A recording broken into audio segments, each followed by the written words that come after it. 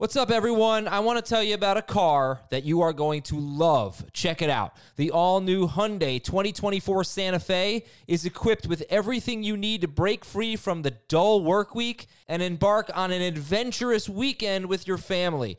The all-new Hyundai Santa Fe's features like available H-Track all-wheel drive, standard third-row seating, I love that, available dual wireless charging pads, ensure that you can take on any adventure. So let's say you're ready to take the family on a camping trip or something like that. The Santa Fe is perfect for you. You've got all-wheel drive. You can load everyone up in the third row. It's time to start being adventurous, and you need the right car, and that's the Hyundai 2024 Santa Fe. Learn more about the all-new Hyundai Santa Fe at HyundaiUSA.com. Call 562-314-4603 for complete details. The perfect combination of versatile athleisure and training apparel has arrived. Thanks to the visionary minds of New Balance, Clutch Athletics, and Rich Paul, the designs reflect the heart of the athlete and the spirit of the community. With rising defensive football stars Will Anderson and Chase Young on the roster, Clutch Athletics brings the best innovative gear to all athletes, giving them style and performance on and off the field. Learn more and purchase Clutch Athletics at newbalance.com. This is Fantasy Football Today from CBS Sports. What a play! Can you believe this? No, I can't. It's time to dominate your fantasy league.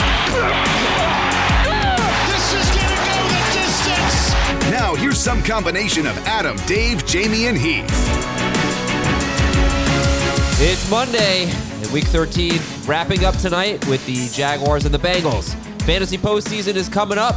This is a big episode of Beyond the Box Score, baby. Here we go. It is December 4th. We're into December. We only have a few episodes of Beyond the Box Score left. Advanced stats from Simple People. I'm Adam Azer here with Jacob Gibbs and Mr. I Am Always Sick, Dan Schneier. Of course, under the weather as usual. Hello, Dan. Are you okay?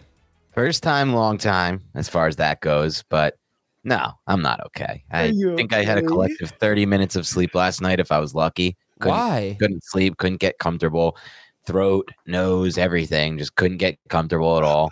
So, yeah, that's my life right now. And I'm trying to go through it. But now I know how it feels to be Adam Azer. He's really milking it, though. No, you don't know, though, because I tough it out. I'm really milking it. He is milking it. Milking 30 it. minutes. I'm toughing it out, too. I'm right here.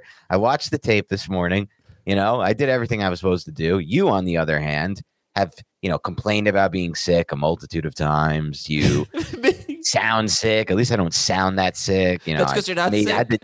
I had the decency to, clear up the sinuses before going on the show. Yeah. So I tried. You're milking it. All right. Today on the show, can you trust any wide receivers on the Commanders, Panthers, Cardinals, Titans, Browns, Patriots, Giants, or Jets in the fantasy playoffs? Who should you be stashing for the fantasy playoffs? We'll talk about some DSTs.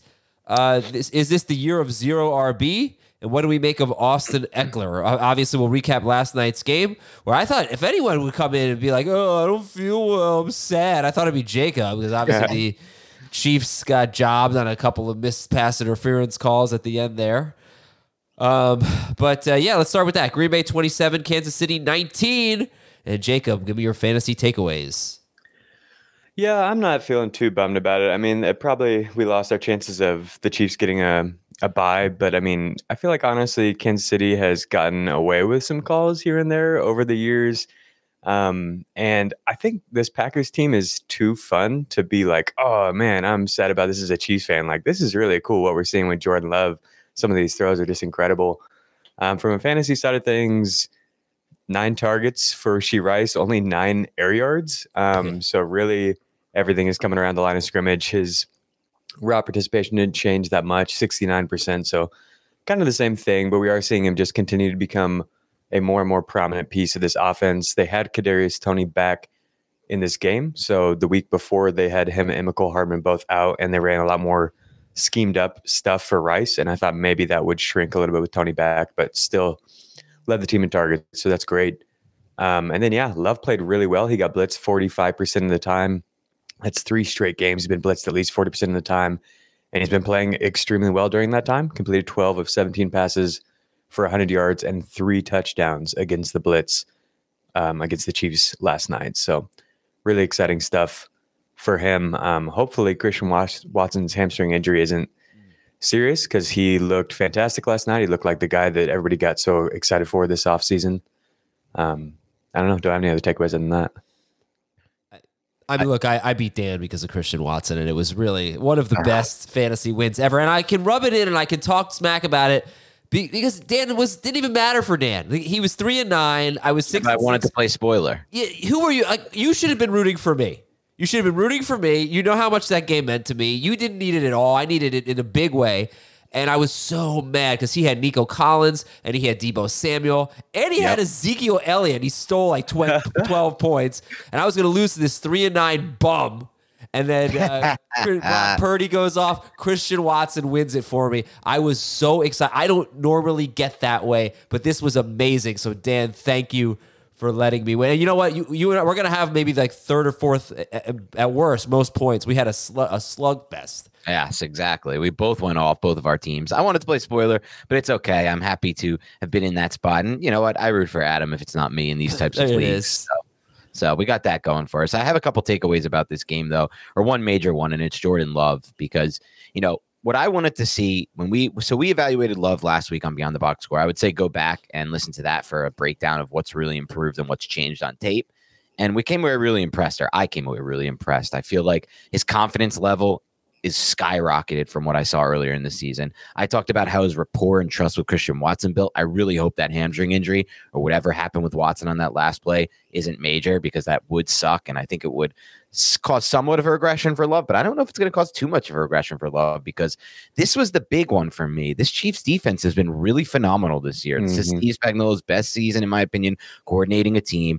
I felt like this was a really tough matchup, really cold weather is not good for quarterbacks at all for throwing the football. And yet what happened? Jordan Love was more of the same, if not better. Over the last 5 weeks, Jordan Love is second in the NFL in touchdown passes, third in passing yards, fourth in passer rating. His yards per attempt, which is important to me, fourth in the NFL. His completion rate, 10th. His EPA per play is third best in the NFL. And we're talking about a quarterback right now who is one of the best quarterbacks over in fantasy over the last 5 weeks, and now he's done it against a really good defense. He had a 90.6 PFF grade last night with 4 big-time throws, best of the season. That's really the difference for me. It's those 20-plus yard plays that seem to be coming at a really high rate now relative to the rest of the league, and I think a lot of it has to do with how fast he's moving through his progressions. His confidence, his processing power, like his mental processing in this offense is starting to really click. And obviously, you know, if you've heard any of what LaFleur has said, they're clicking too as play caller to quarterback, which is really important, in my opinion, this time of year. He gets the Giants this week, a great matchup. And I think at this point, we can start to turn the page and consider if Jordan Love is matchup proof. Right. That was the thing. You know, we talked about it last week. He hadn't done it against a tough defense all year. He had a 20-point game against Pittsburgh, but really he'd just been beating up on these easy opponents. We could see that he was clearly playing better. So on one hand, yeah, he becomes a must-start automatic guy because he goes out and he beats the Chiefs, and he really plays great against them. How about that deep ball he threw to Dobbs? Backpedaling. That was wild. Is that beautiful throw or what? But I do think that losing Christian Watson, and hopefully it's not that bad. It is a hamstring injury. Watson was, you know, on the field after the game, high-fiving and all that, but he's had so many hamstring injuries, or, you know, he's had these types of hamstring injuries in the past. So I'd be a little surprised if he didn't miss some time. Yeah. Giants, he could probably overcome that. I don't know. Jordan Love I'm talking about. I do think that's a big deal, losing Watson. And I know he had good games early in the season without Watson, but he did it with a crazy high touchdown rate. He wasn't playing as well. But now he's in a groove and he just looks great. But Watson definitely gives them a different element. Nobody on the team can do what he does. For Jordan Love, it's been the deep balls, too. I mean, that's just been such a difference for him over the last month. He's completing them at such a much higher rate. Just he's been outstanding. So, all right, I think we're all on the same page. I want to say something about A.J. Dillon. How about this? A.J. Dillon has scored 9.1 to 11.5 PPR fantasy points in 6 of his last 7 games without a touchdown. In any of those games, he can't score. He got tackled at the 1 last night, but yeah, he's still giving you about 10 to 11 points a game almost every week in PPR, and he's not doing that with a ton of catches. He's just having nice, solid games, good workload, and he can't score. Imagine if he scores, you got a 16-point game there or better. So as long as Aaron Jones is out, I think we might have to reconsider a little bit on AJ. I mean, this week I think Dylan's a must start at the Giants, even with only 2 teams on bye. And he's got some tough matchups, some easy matchups, like 2 tough, 2 easy coming up. But he's just involved enough that he gives you a nice floor. If he could just find the end zone, that would be nice. As far as the other receivers, if Christian Watson is out, yeah, I guess it's a boost. It's a boost for everyone. Maybe more for Dobbs, maybe, than Reed. I think Reed's a little overrated, personally. If he didn't have that rushing touchdown a few weeks ago. Take it back. I think I'm sorry, for fantasy, like, really struggles to get 50 yards most weeks. But, it's kind of a guessing game with these Packers receivers. But all right, we're excited about them. Pacheco's obviously a stud. And then, Patrick Mahomes is one of the biggest busts in fantasy. Yes. He's the number 8 quarterback per game in 4-point and 6-point. It's getting a little ridiculous here, Dan. The last 5 weeks, he's averaging 14 fantasy points a game.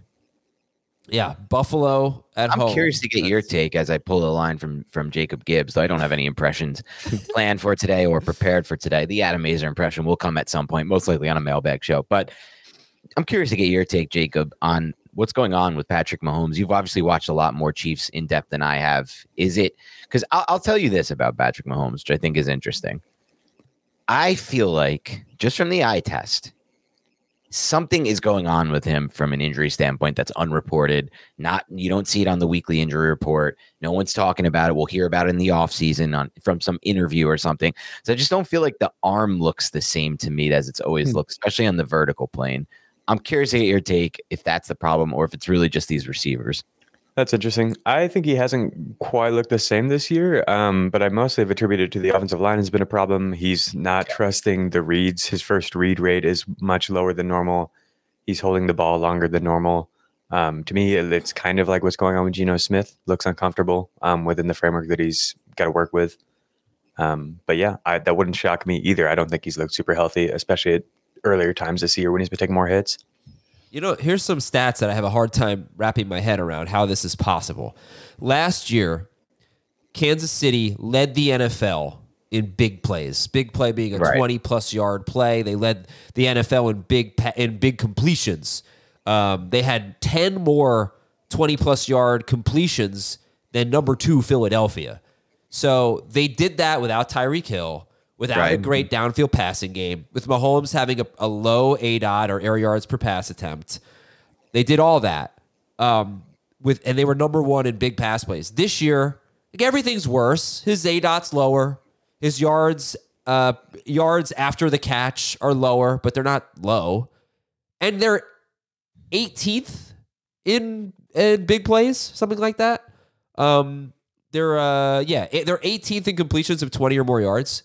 So it's weird. I can't quite figure out statistically what's missing. The completion rate isn't lower. It's like the yak is a little lower. The air yards per pass attempt are a little lower. The big plays are much lower. I mean, they're bad at this now. They're below average at creating big plays. One factor that I've considered, because he's another player to me who just doesn't look the same on tape, and I don't think it's an age thing. I think it's the fact that he's playing through this one's obvious an injury that we even saw him miss a little bit of time with earlier this year. That's Travis Kelce. Travis Kelce to me does not look at all like the player I saw on tape last year. I don't know if you agree with that or disagree with that, Jacob. He's really banged up. He's really banged up. Chiefs people are like really worried he's going to retire after this year. I wouldn't be surprised after playing through this injury and not looking the same whatsoever.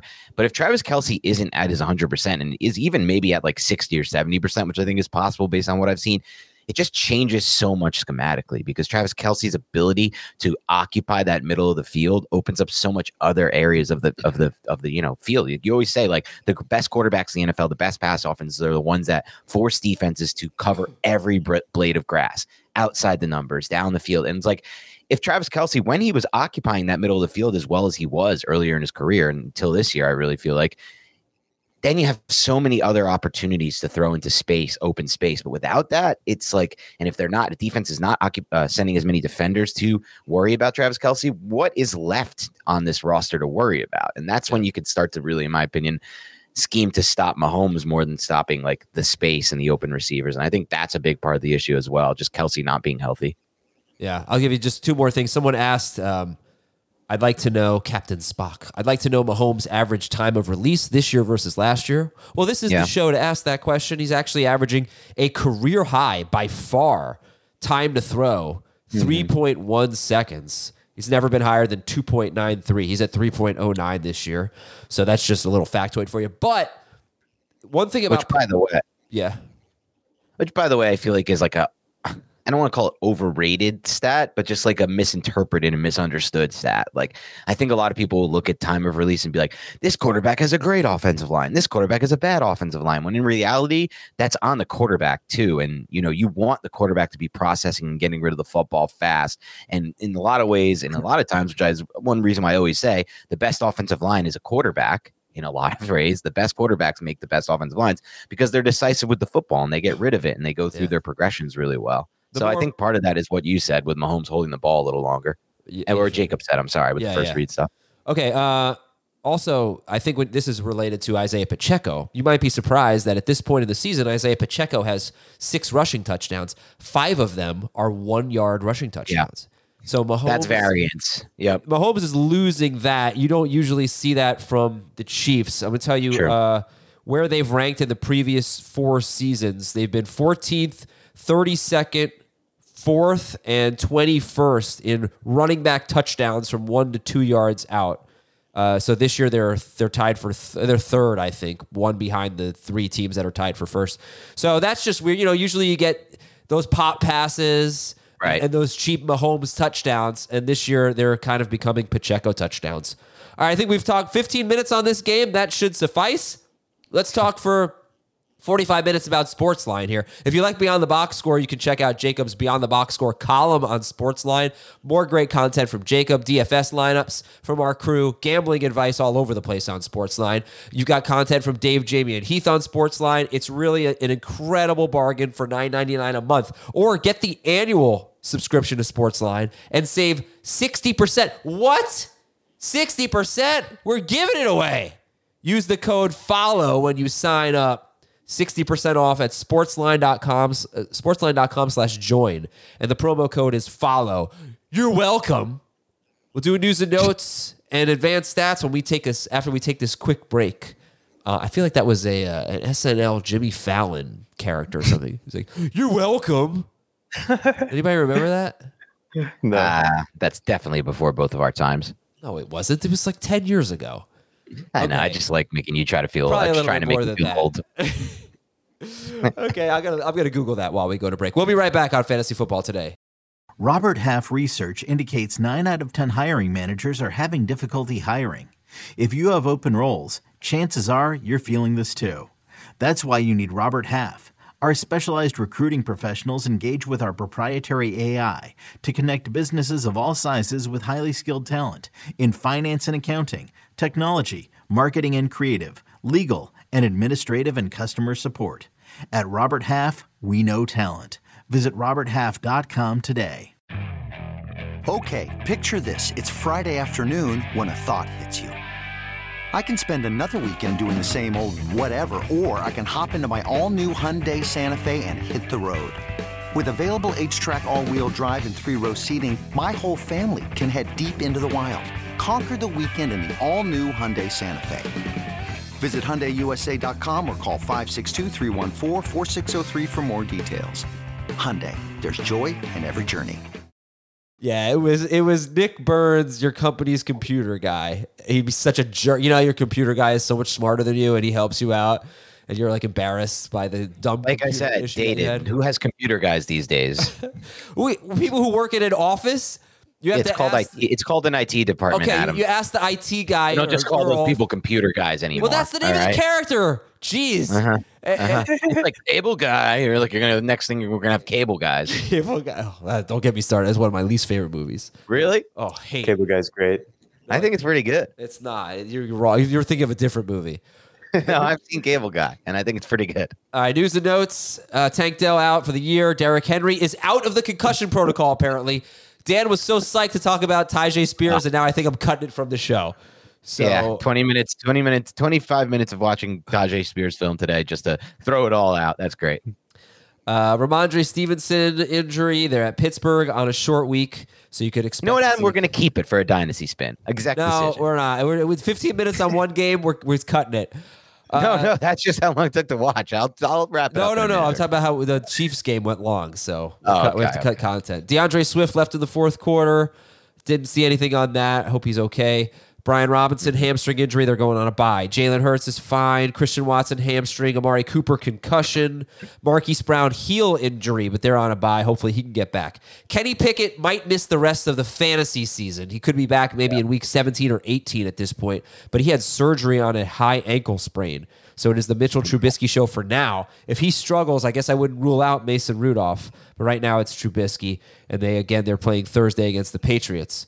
And they signed Trace McSorley to their practice squad. Tyler Higbee evaluated for a concussion. Derek Carr has a concussion, a shoulder injury, and a back injury, and he faces Carolina this week.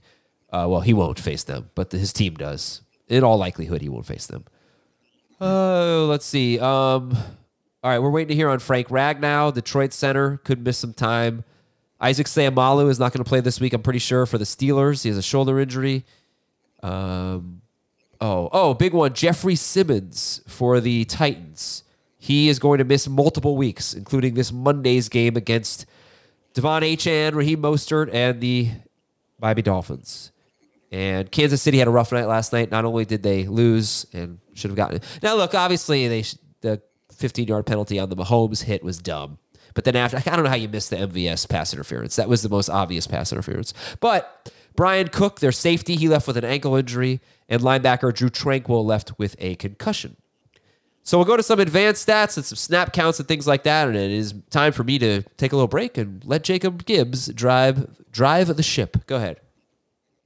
Yeah, so I just wanted to point out, this is just for fun. We had the huge Deebo Samuel week, 138 scrimmage yards, 3 touchdowns, 36 PPR points.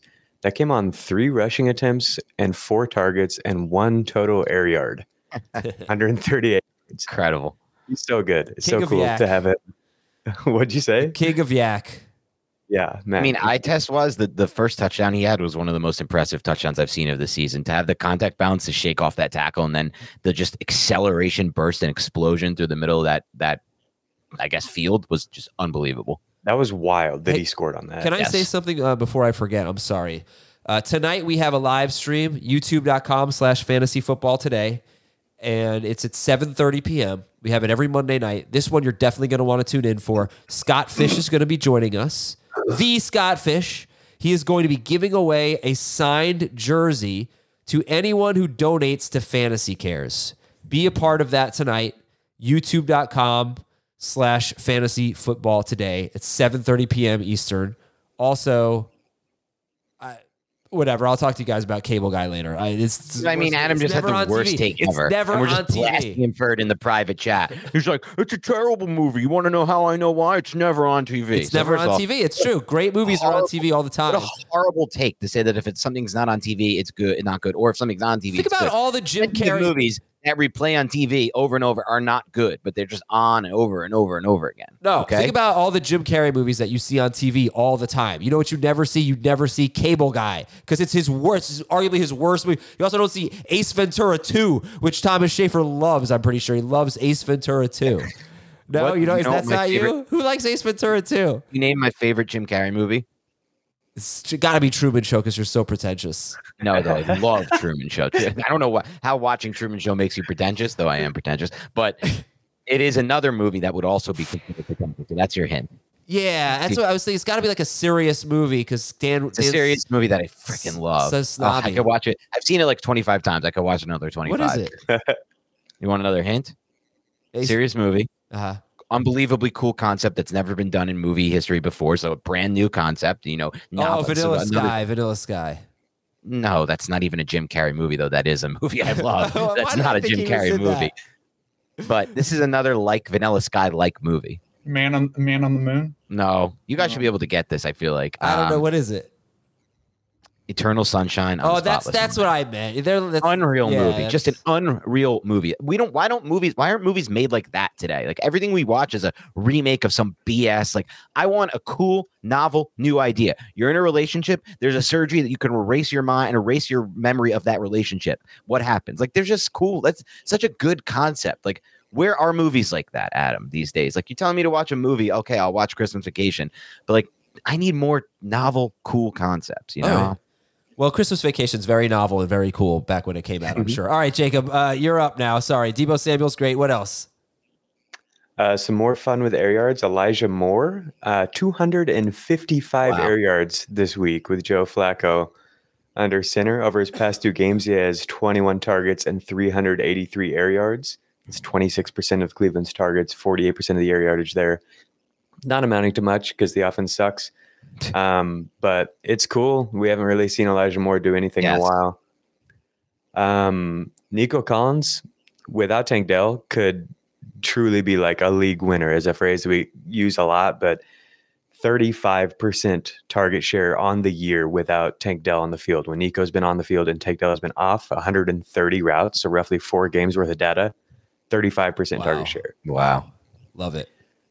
Trey McBride, man.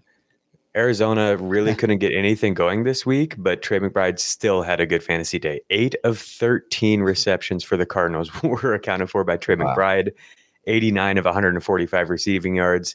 On the year, Trey McBride has a higher target per route run rate than Travis Kelce, 27% for McBride, 26 for Kelce, 2.22 yards per route run for McBride compared to 2.25 for Kelce. So basically identical per route data, and Kelsey's numbers are identical to last year. We've talked about how he's not playing as well this year, but the exact same per route data as he had last year. And that's the level that McBride's playing at. Yeah. Jonathan Mingo. Yeah. Someone we haven't talked about at all this year because there's been Mingo ate my baby. Go on. There's been nothing to talk about, but 10 targets this week, 39% target share, 26% was his previous high. He was used in pre-snap motion more this week. He had 3 targets out of pre-snap motion. First time he's had more than 1 pre-snap motion target. So that's cool. It's getting tough to trust Thielen, and really at this point, you probably just can't trust anybody. But Mingo is somebody they drafted high and was always a project developmental type of player. So maybe he'll kind of come on here at the end of the year. That would be cool. That's pretty much it. Devon Achane was right back in the mix. He broke 5 tackles this week. He's broken at least 4 in every game that he's played a substantial snap rate. The other thing was, did Raheem Mostert get hurt? I didn't know the exact right way to split it. I didn't watch the end of this game. When quarterbacks come out because of a blowout, I typically just go to True Media and split when that starting quarterback was on the field who played. Yeah. No, I went over this pretty extensively yesterday, and then I watched the game again today. And what I would say is Mostert was clearly the RB1 in the first half. And the game was pretty much over early in the third quarter. And Mostert, I don't know if he played a down in the fourth quarter. I mean, he played. Tua kept playing while Mostert did not. But Mostert was definitely ahead of Achane, the clear number 1, until about midway through the third quarter, and then it was pretty much all Achane with a sprinkle of Jeff Wilson. But I would also say that Achane looks so good that it wouldn't surprise me if the roles were flipped next week, or if it's really, really even next week. No, it wasn't one of those situations where the starters left at the same time. I'd say Mostert left in the third quarter probably. I don't know if he played at all in the fourth quarter. And Tua stayed in and just handed the ball off. That's basically what I saw. Yeah, in the first half, 66% snap rate for Mostert compared to 41 for Achane. 9 rushes for Mostert, 3 for Achane. Yeah, I still am concerned as a Mostert manager, but I think without Jeffrey Simmons, I think they both could score again on Monday. We'll take it week by week, but I basically think that if Mostert doesn't score a touchdown in any given week, you could be looking at a really bad week from him. Yeah, but I also think he's one of the most likely players to score a touchdown. Except Achane. I think I want to go ahead and say that I'd rather have Achane rest of season than Mostert. Well, how high are we willing to rank Achane rest of season in general? It's hard to say. Probably like top. He has to be RB1. 15-ish. Top what? 8-ish, you said? No, I'd say like 15. Because I think there are enough guys that have so much work. At this point, I'd have to take Kyron Williams over him. I would take Zach Moss over him. I know Moss had a disappointing game, but he played almost every single snap. I would take Rashad White over him. I would still take guys like Saquon Barkley over him. But I think if you're looking at like Ekeler and Breece Hall, Jahmyr Gibbs. I think it's. I try not to flip my opinion after every game. Like Gibbs was super hot. Breece Hall still catches 6 passes every game. I don't want to be too reactionary, but Achane's just amazing. As I told you guys, I sent you an email on Tyreek Hill had a 78-yard touchdown catch. On that play, Achane lined up out wide against a linebacker, and it took him about a half a second to completely abuse him. He would have been wide open for his own potential 78-yard touchdown pass, but Tua selfishly threw the ball to Tyreek Hill instead. So I just think Achane is capable of doing some amazing things out there. It was on display again.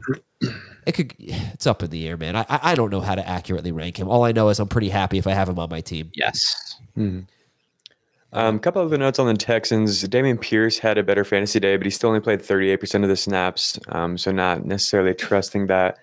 But Noah Brown, you might be able to trust. He led the team in routes run. He didn't do anything this week. It was basically all Nico Collins, but we've seen him be productive at times. And he kind of slides right into the role that Tank Dell was playing. That's how they were using Brown when he was producing earlier in the year. So definitely worth a pickup. Absolutely. I'd say it's probably more of a don't drop Noah Brown thing. I think he's about 75% rostered. But yeah, don't get too upset here. He had one deep target. He was open, and Stroud missed him. I didn't really see a lot, but I have a feeling Stroud had one of his worst games. I don't think he played all that well. I saw some missed throws from him. I don't know if anybody has any. I don't know if it's off target rate or anything like that, but it didn't seem like the best game. He had somebody wide open up the middle of the field. It could have been a long touchdown, and he missed him. He had a tight end on like a bootleg kind of play that could have been a nice gain, and he missed him. So, all right, that's good stuff. How about Lynn Bowden? Remember him?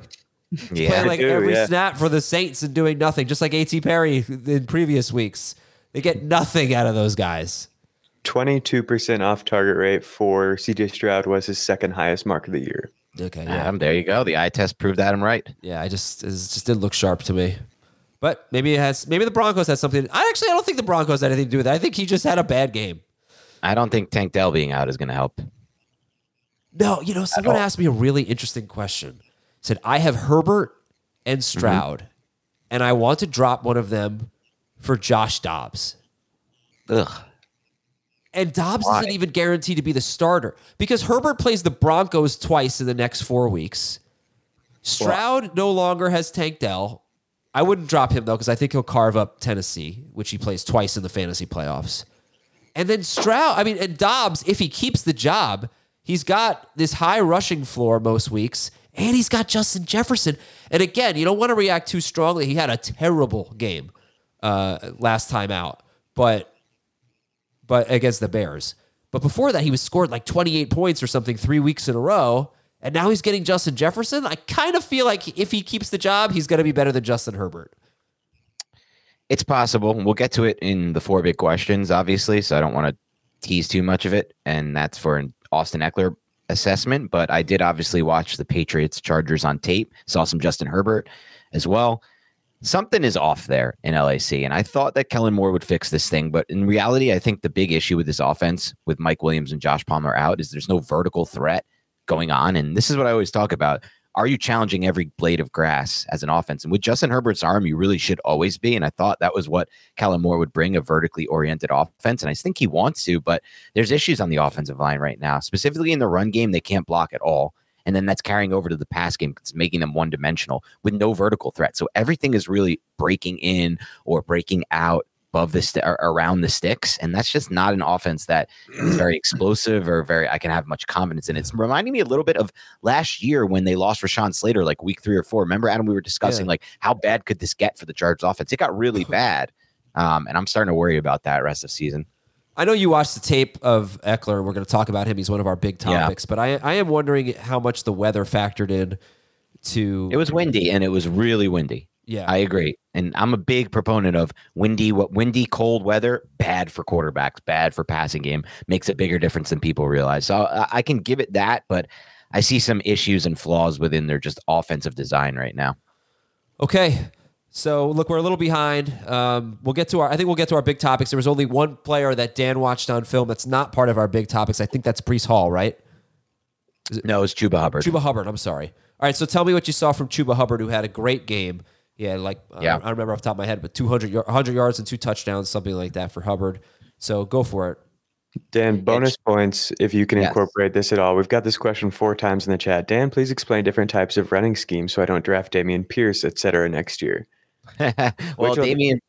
Sorry, go ahead, Jacob. I do think that'll be something we'll emphasize this offseason. Fantasy Points data has this cool ability to function based off man gap schemes or zone schemes and who's performing well. And I think that's something you recognize a lot better than me. I haven't gotten that deep into understanding offensive line play. But I'm curious what you think of Carolina in particular here.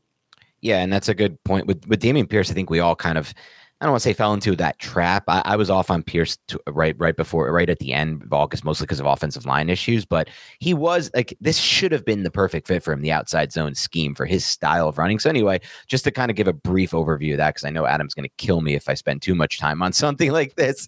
There are zone-based blocking schemes and power gap-based blocking schemes. Most teams mix them up. Some teams are heavy, really heavy, like the Pat Shurmur Giants of yesteryear were almost exclusively inside zone, like 95% plus. But most of the good teams like to mix it up. So essentially power gap means you're pulling. So you could be pulling a guard, you could be pulling a tackle, you could be leading with the guard and the tackle.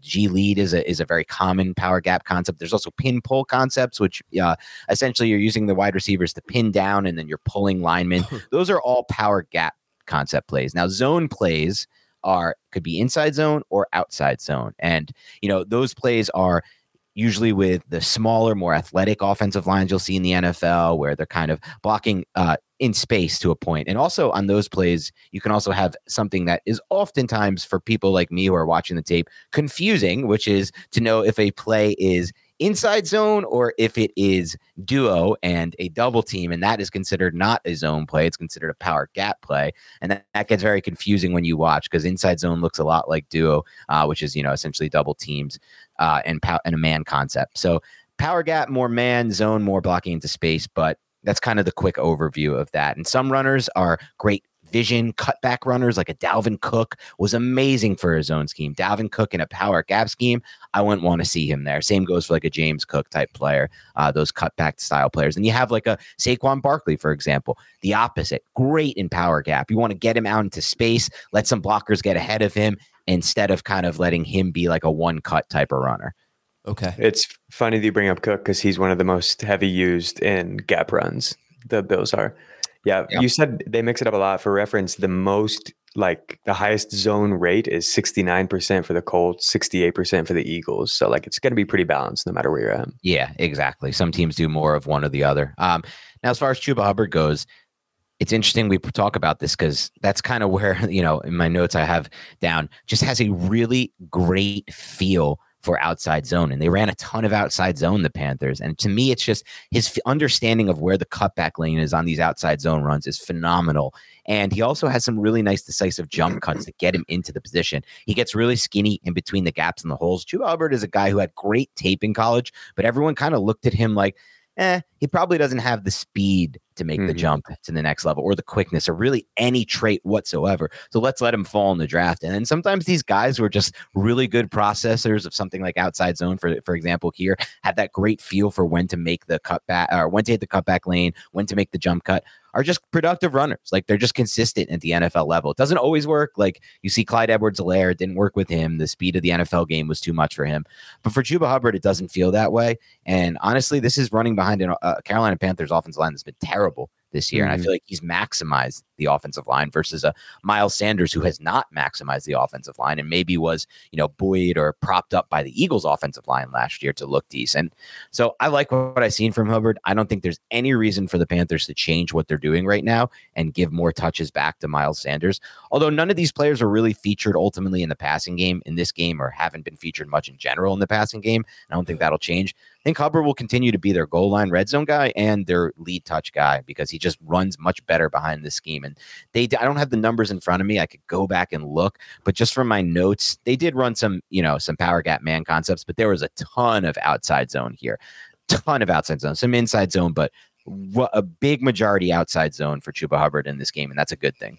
Yeah, I looked it up in Fantasy Points Data Suite, and Miles Sanders has actually averaged more yards per carry in man gap concept runs, but Hubbard has been significantly better on zone runs, and I think he just kind of fits the scheme better. It's maybe similar to what we've seen in Houston with Pierce and Singletary. Yeah, Exactly. I mean, he was, just to kind of pour a little cold water on it, he was facing Tampa Bay without two starting linebackers, two very good starting linebackers, so advantage there. And, I don't really trust them.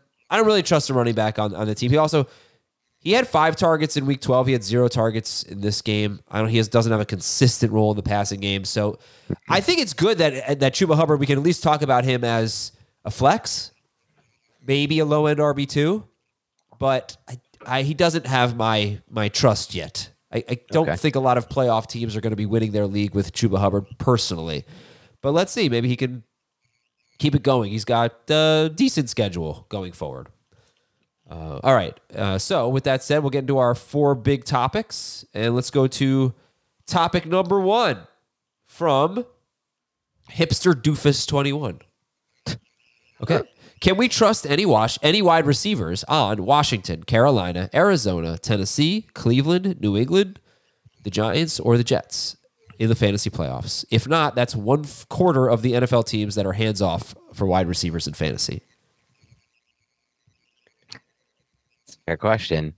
Yeah. Let's go team by team here. Washington with Terry McLaurin coming off a goose egg. Obviously, John Dotson's role has been unpredictable. I am curious if Washington makes the move to Jacoby Brissett at some point. That's what I've heard whispers of. I don't see why they would. I think Hal's shown enough, but I can't say I have any confidence there. No.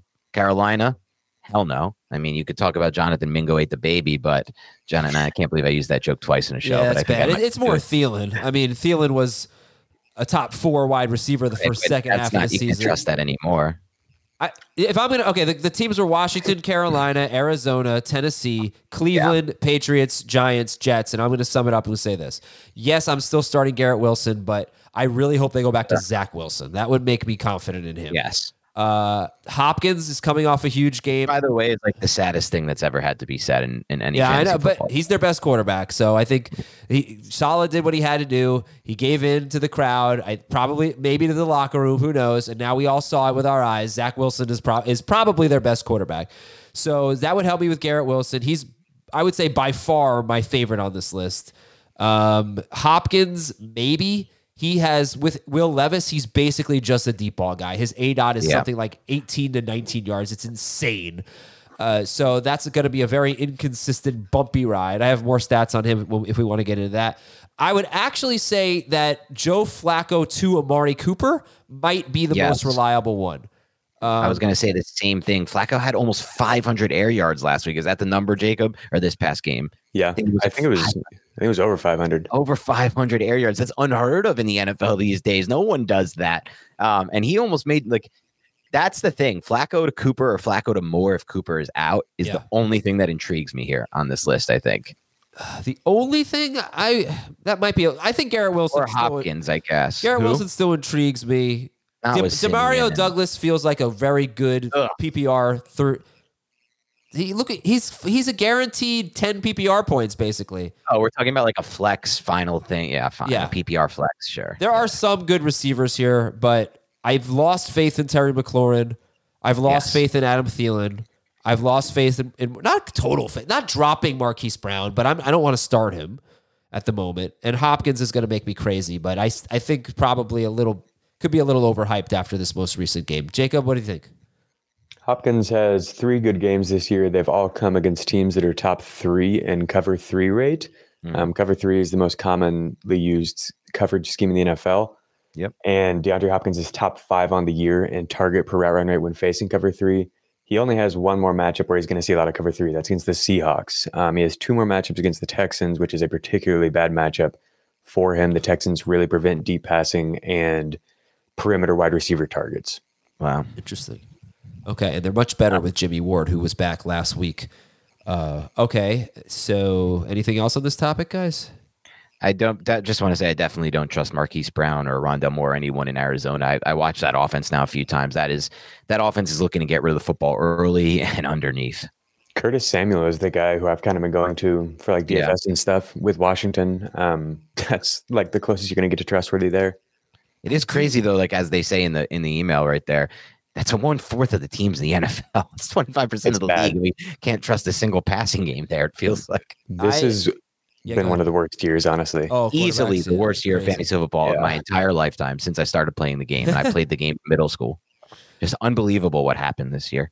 Yeah, it's quarterback position just decimated this year. But I think I do like the fact that McLaurin spoke up and said he did a lot of cardio in yesterday's game. I do maybe squeaky wheel. I do like the squeaky wheel game. We could get a squeaky wheel out of him. Yeah. There it is, squeaky wheel. All right, with that squeaky wheel, we'll take a break. When we come back, we'll talk about how to use your bench in your fantasy playoffs, Austin Ekeler, and one other topic. Oh, zero RB, the year of zero RB. We'll give you some stats on that. We'll be right back on Fantasy Football Today.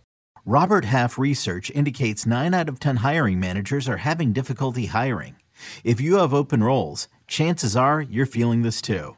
That's why you need Robert Half. Our specialized recruiting professionals engage with our proprietary AI to connect businesses of all sizes with highly skilled talent in finance and accounting, technology, marketing and creative, legal, and administrative and customer support. At Robert Half, we know talent. Visit roberthalf.com today. I'm Sandra, and I'm just the professional your small business was looking for. But you didn't hire me because you didn't use LinkedIn Jobs. LinkedIn has professionals you can't find anywhere else, including those who aren't actively looking for a new job, but might be open to the perfect role, like me. In a given month, over 70% of LinkedIn users don't visit other leading job sites. So if you're not looking on LinkedIn, you'll miss out on great candidates like Sandra. Start hiring professionals like a professional. Post your free job on linkedin.com/recommend today. All right, welcome back. And don't forget to join us tonight, 7:30 p.m. Eastern, youtube.com/fantasy football today. Scott Fish joining us and giving away jerseys to anyone who donates to Fantasy Cares. That is amazing. A signed jersey. I don't know how many he has, but I love it. All right. Tyler Park says, who can we target for bench spots in the playoffs? Handcuff running backs, extra DST, maybe a couple late breakout rookies. Jacob, what do you got?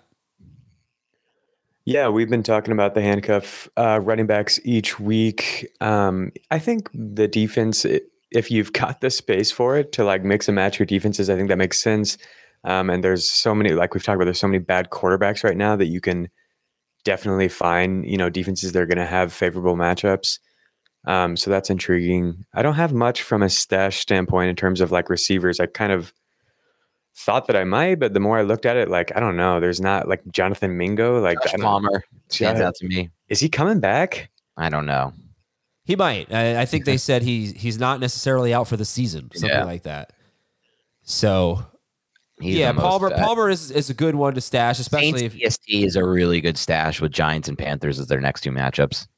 Yeah, I have a whole list of DSTs. It's one of the DSTs that I said, you have to stash them, was the Chiefs.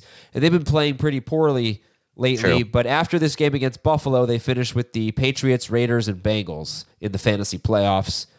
I think before we get into DSTs, Roshan Johnson, pick him up. We'll talk about him during waivers. Handcuffs for sure. Dearness Johnson. You still have a chance to pick up Dearness Johnson right now. If you could do it, I think you should. I think he's the handcuff to ETN, and ETN's hurt. He's going to play, but he's hurt. The Ravens are interesting. Odell Beckham, I think, could have a big finish. Isaiah Likely, maybe.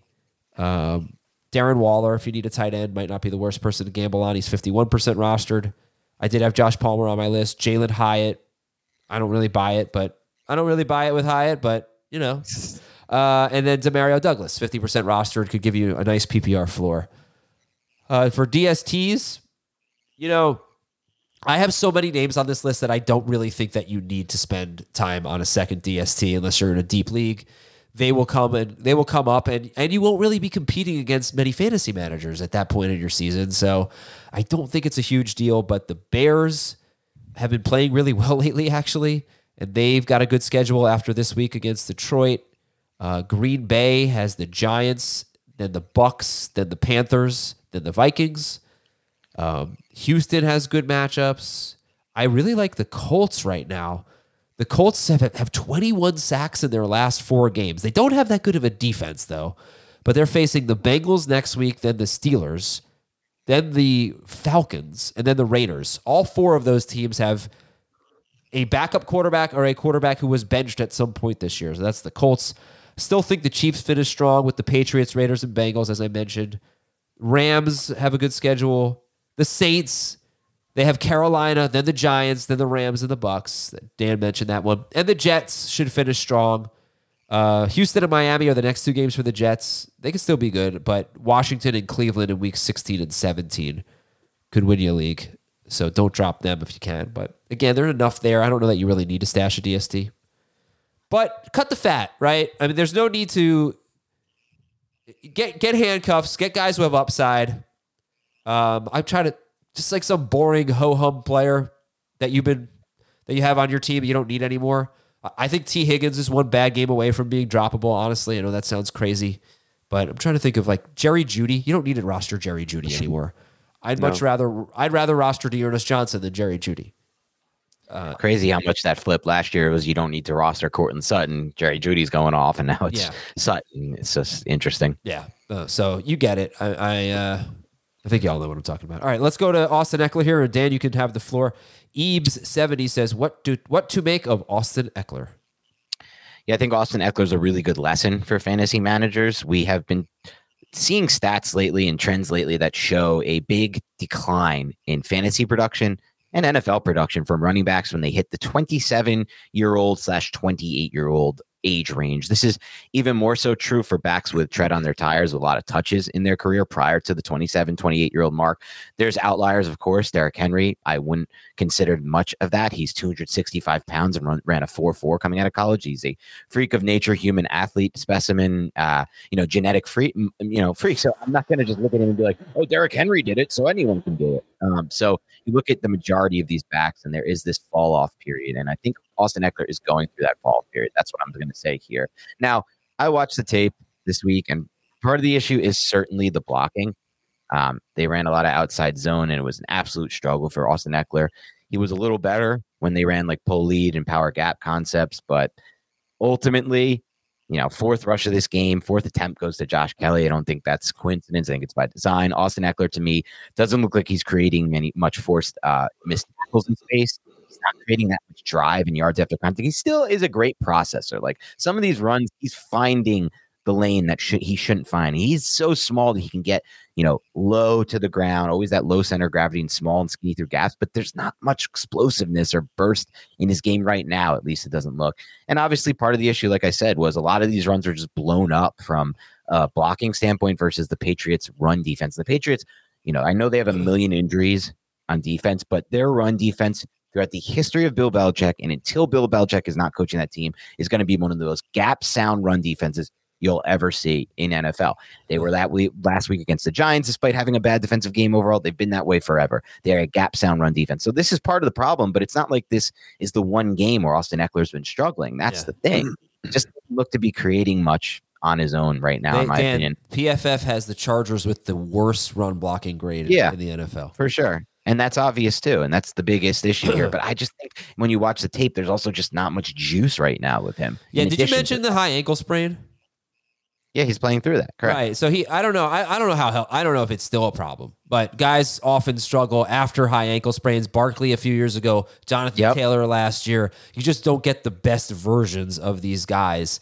And it's possible that that's still a problem there. Plus, we know for fantasy standpoint, like a big reason why Austin Ekeler was Austin Ekeler in fantasy was because that Joe Lombardi scheme that funneled targets through him. And that's not how Kellen Moore operates. And that's not how the Chargers are operating right now. That's a good point. 21% target per hour rate for Austin Ekeler this year, down from 30% to 21%. That's a huge drop off. And this ain't coming back, by the way. And this is a good lesson for drafts, by the way, as we continue to get to our final question here today, as I'm going to have a nice long spiel on that one, but I'll keep it short for you, Adam. Well, is anybody Austin Ekeler couldn't ask for a much better schedule. His next 4 opponents through the end of the fantasy season, they're all bottom 10 in yards per carry allowed to running backs, including Denver twice, and they're the worst. They give up the most yards per carry to running backs. His next 4 opponents are 27th, 22nd, 29th, and 27th in receiving yards per game allowed to running backs. So he has had good matchups, like the Jets, for example. They also give up a lot of receiving yards to running backs, and he had 2 catches for 23 yards against them. But Ekeler just faced Baltimore and New England, which is a tough back-to-back. You know, we can't forget that weeks 8 through 10 or something like that, he scored 23, 21, and 21.5 fantasy points in PPR. You know, the schedule lightens up. I don't really think he's going to perform so efficiently. It's just, can he basically get enough work, score a touchdown, have a representative game, 80 total yards or something like that? So I don't know. Would you rather have Austin Ekeler or Devon Achane on your team going forward? Achane. Wow. Achane for me as well. Yeah. All right. I agree. But I will say, if you have Ekeler and you're forced to start him, there's a big difference between Baltimore and New England and Denver, Las Vegas, Buffalo, and Denver in his next 4 games. So with that said, there's also a good opportunity in all 4 of those games to have similar game script to what we've seen from the Chargers as of late, with no explosive threat in the pass game vertically and the offensive line performing the way it's performing. And that's the issue I have. Like these Denver game, I could see 13-10, both Denver games. Yeah. Pretty much all those games besides the Bills, I can't really see I don't really even see a shootout with the Bills. They're probably going to lose both games to Denver. Yeah, they probably are. They're a horrible football team. They definitely could. They're a horrific football team. They beat the Patriots 6-0. That was embarrassing. The Patriots have now lost 3 straight games, giving up 10 or fewer points, I believe, which has never been done. Nate Barry has our last question here. Was this the year of 0 RB? Other than McCaffrey, most round 1 or 2 running backs have disappointed some, if not all, of this season. This is the definitive year of 0 RB. They're all 0 RB. We haven't had a non-0 RB year in years. False. It feels like. No, you're false. You're so false. Yeah, we've had some hero. Fine, we've had some your hero cable RB guy. years. Cable guy take of the day. Just complete we've garbage. had some hero RB years lately, but since the LaDainian Tomlinson days, we haven't had you draft 10 running backs in your first 12 overall picks, and it works out. It's been a while since that's worked out, and this goes into what I was saying before, Adam. Most of the guys we're projecting as first-round picks at running backs going into this year were hitting that age cliff. Austin Ekeler, Nick Chubb, who unfortunately got injured, and that's not as much of a thing. But there's very few guys right now. We'll go into next season with a little more hope. Jahmyr Gibbs, Breece Hall, Devon Achane, Devon Achane. Yeah, then you got both names wrong there. Devon Achane, McCaffrey, obviously, but I don't know, man. It just feels like even hero RB. I may make the move. I did a lot of hero RB builds this year. I did 1 or 2 0 RB builds. My 0 RB builds are the ones that I'm most excited about, to be completely honest. And I may be making the full switch to 0 RB. I am completely done with the idea of using my first 2 major assets on running backs, though. That's unlikely to ever happen. That's my worst. One of my worst teams this year was my Barkley Pollard team. Yeah. And it's not, those guys haven't even been that hurt. Barkley missed a few games. But damn. They just haven't been great. They just haven't at all. But I think you're overreacting a little bit. This year has been. I'll just tell you the top 12 running backs. Okay, 6 of them, current top 12, not per game, but overall top 12. 6 of them were drafted after the top 60, so drafted round 6 or later. The other 6 were the first 3 rounds. 5 of them were rounds 1 and 2, and then Travis Etienne was a round 3 pick. But Etienne was a round 3 pick, where most years he probably would have been a round 2 pick based on where he was in the running back rankings. Just we only had, according to Fantasy Pros, we only had 8 running backs drafted in the first 2 rounds. But I also feel like with a lot of these ranks, though, Adam, it's so many of these players lack consistency. Like Etienne, how much of his production is just overall because he had those blow-up touchdown games that we're not even seeing? I mean, but that's when people, I think, start to nitpick. Everybody, this goes into a larger fantasy argument. I hate when we go by he was RB8 overall last season. It's he had a 47-point week. But Etienne's been really, really good until recently. Yeah. So anyway, what was I saying? Okay, over the previous 5 seasons combined, we had 11 running backs in 5 seasons finish top 12 and be drafted. Well, first they were drafted after the 5th round or 6th round or later and finished top 12. We had 11 in the last 5 seasons combined. This year we have 6. So that's basically 2 per year. This year we have 6. So it is much different this year. Usually about 8 of the top 12 running backs on average were drafted in the first 2 rounds. And that's why we liked Hero RB so much. This year it's 5, plus ETN in the 3rd, plus Raheem Mostert. I'll tell you who the guys are. Mostert is RB2. Rashad White is RB4. Alvin Kamara is RB5. Brian Robinson is RB7. Can I ask you a question? Pacheco is 8, and Kyron Williams is 12. This does not include David Montgomery and Devon Achane, by the way, who are top 12 per game. Yeah, go ahead. What's your question? Rashad White sitting at RB4. That's what you said, right? Yeah. How many points per game is he averaging? And then how many points per game is the RB4 averaging in other years before the running back position has collapsed the way it has in fantasy football? Like, this can't be a high number for Rashad White versus the typical RB4 from like 2016. Well, Rashad White is RB10 per game. Okay. So Kamara is RB4, and he's averaging 20 points per game, which is pretty good. Is that PPR, 20 PPR? 20 PPR, yeah. Okay. Like, that's much better than RB4 last year. Not much better, but better. So I think people might overreact a little bit and get away from Hero RB, but I still think it's a very sound strategy. But Jacob, what do you think about this discussion? Hit him with the anti-fragility, Dan. We've been talking about this for years. Yeah, I think it all makes sense. We know where we're at now. I have no idea what that means. We've explained it to you far too many times to explain it again. Yeah, right.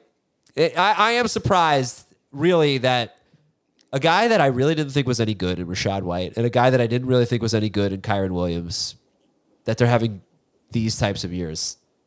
That's pretty surprising. Like, they easily could have been Myles Gaskin, Mike Davis. I don't know how they didn't end up being Myles Gaskin, Mike Davis. I agree with that take. So what did we miss? Because I didn't draft any of Rashad White. I was like, I'm out. And it looked brilliant for a while.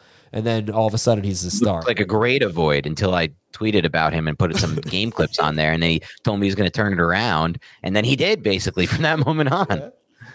With Rashad White, at least there's like some investment by the team, whereas some of these other guys you're bringing up, like Myles Gaskin, are just we're no investment. Right? Totally just projecting volume. It is funny though how these guys like who it's almost like with Rashad White, for example, how much of his production has come through the passing game? Because it was hard for us, I feel like, to foresee that role earlier in the season when it wasn't there. Yeah, it has been. And really, he hasn't. Nothing I've seen from Rashad White makes me think that he's performed well this year. His advanced rushing stuff isn't very good. Right. His per route data is not very good, whereas that was something that was a potential like upside case for him, was that his collegiate per route data was very good. And then last year he had better per route data than Leonard Fournette, who has been somebody who's had 80 plus, I think, receptions in a season, which is insane. But yeah, this year, nothing really stands out. It's just massive volume. Mm-hmm. He, to be fair to Rashad White, I've pointed this out before, he's had one of the hardest running back schedules in the NFL. I mean, Minnesota, Chicago, Philadelphia, great run defenses. New Orleans, above average. Detroit, great run defense. Atlanta, when they played them, they had Grady Jarrett, great run defense. Buffalo, terrible. Houston, arguably the best run defense in the NFL. Tennessee with Jeffrey Simmons, great run defense. San Francisco, great run defense. The last 2 weeks, he's faced Indianapolis and Carolina. He's 15 carries for 100 yards at Indianapolis, 20 carries for 84 yards and a touchdown against Carolina. So he's had a really rough schedule. It's finally lightened up a little bit, and he's been much better as a rusher. Okay, Kyron Williams, though, stuns me. Stuns. I mean, nothing about this. His role in the passing game is surprising. That's not something that we've seen from Sean McVay running backs lately. And then, I just there was no. He came into the league as like a slow third down back, and got no opportunity last year, basically, and Week 1, he splits evenly with Cam Akers, and now he's just the man. Just the man. Truly no way to have seen that one coming, I don't think, given the way that the position had been prioritized in the past by McVay. Yes. Everything about his profile coming into the NFL, it's just a complete shock. Completely agree with Jacob on that. And that's going to happen sometimes in fantasy where there's no way to tell what's going to happen in the future. And I think that's you could have, known, like Jordan Rodriguez talked about him a lot, like that he was the guy, the team liked him. But I think the best case was like, okay, this is probably Gaskin or whatever. This is probably Mike Davis, where it's like, we're betting on volume. And hopefully he gets it. And if he does get it all year, then he'll be useful for fantasy. But like, I don't think there's any way we could have seen the upside that he's brought. No. 21.2 fantasy points per game for Kyron Williams. He is absolutely insane. 3 per game. McCaffrey, Achane, Kyron Williams. It's just incredible. Okay, that is it for today's show. Thank you to Dan and Jacob. I feel like I'm forgetting to bring something up here, but I don't know. Maybe it was a cable guy thing. I don't know if anybody. It's just a really bad movie. It's like really annoying, extremely annoying character. Just grating, just like cable guy. Yeah, he's nails on a chalkboard. Okay, see everybody. Go ahead, Jacob. I'm going to go watch Eternal Sunshine of the Spotless Mind. I've never seen it. 2004, so I was 8 years old when it came out. I think it's a little bit before my time, so thank you, Dan. I saw Elijah Wood was in it. I'm like, that's enough for me. Check it out. It's a really phenomenal movie. Truly phenomenal. Elijah Wood is the actor that makes you see a movie. I love Elijah Wood. Dude. He's so weird. It's so fun. He's weird in this movie, too, by the way. Really weird. He's always weird. Yeah, he is always weird. Ever seen The Good Son? I'm willing to say Eternal Sunshine of the Spotless Mind is a top 25 movie all time for me. If not higher. Oh, yeah. Look at this recommendation from Don. Go watch The Number 23. That might be the worst Jim Carrey movie. That is not a movie that you should watch. I love Jim Carrey, but that's not it. Okay. Bye, everybody.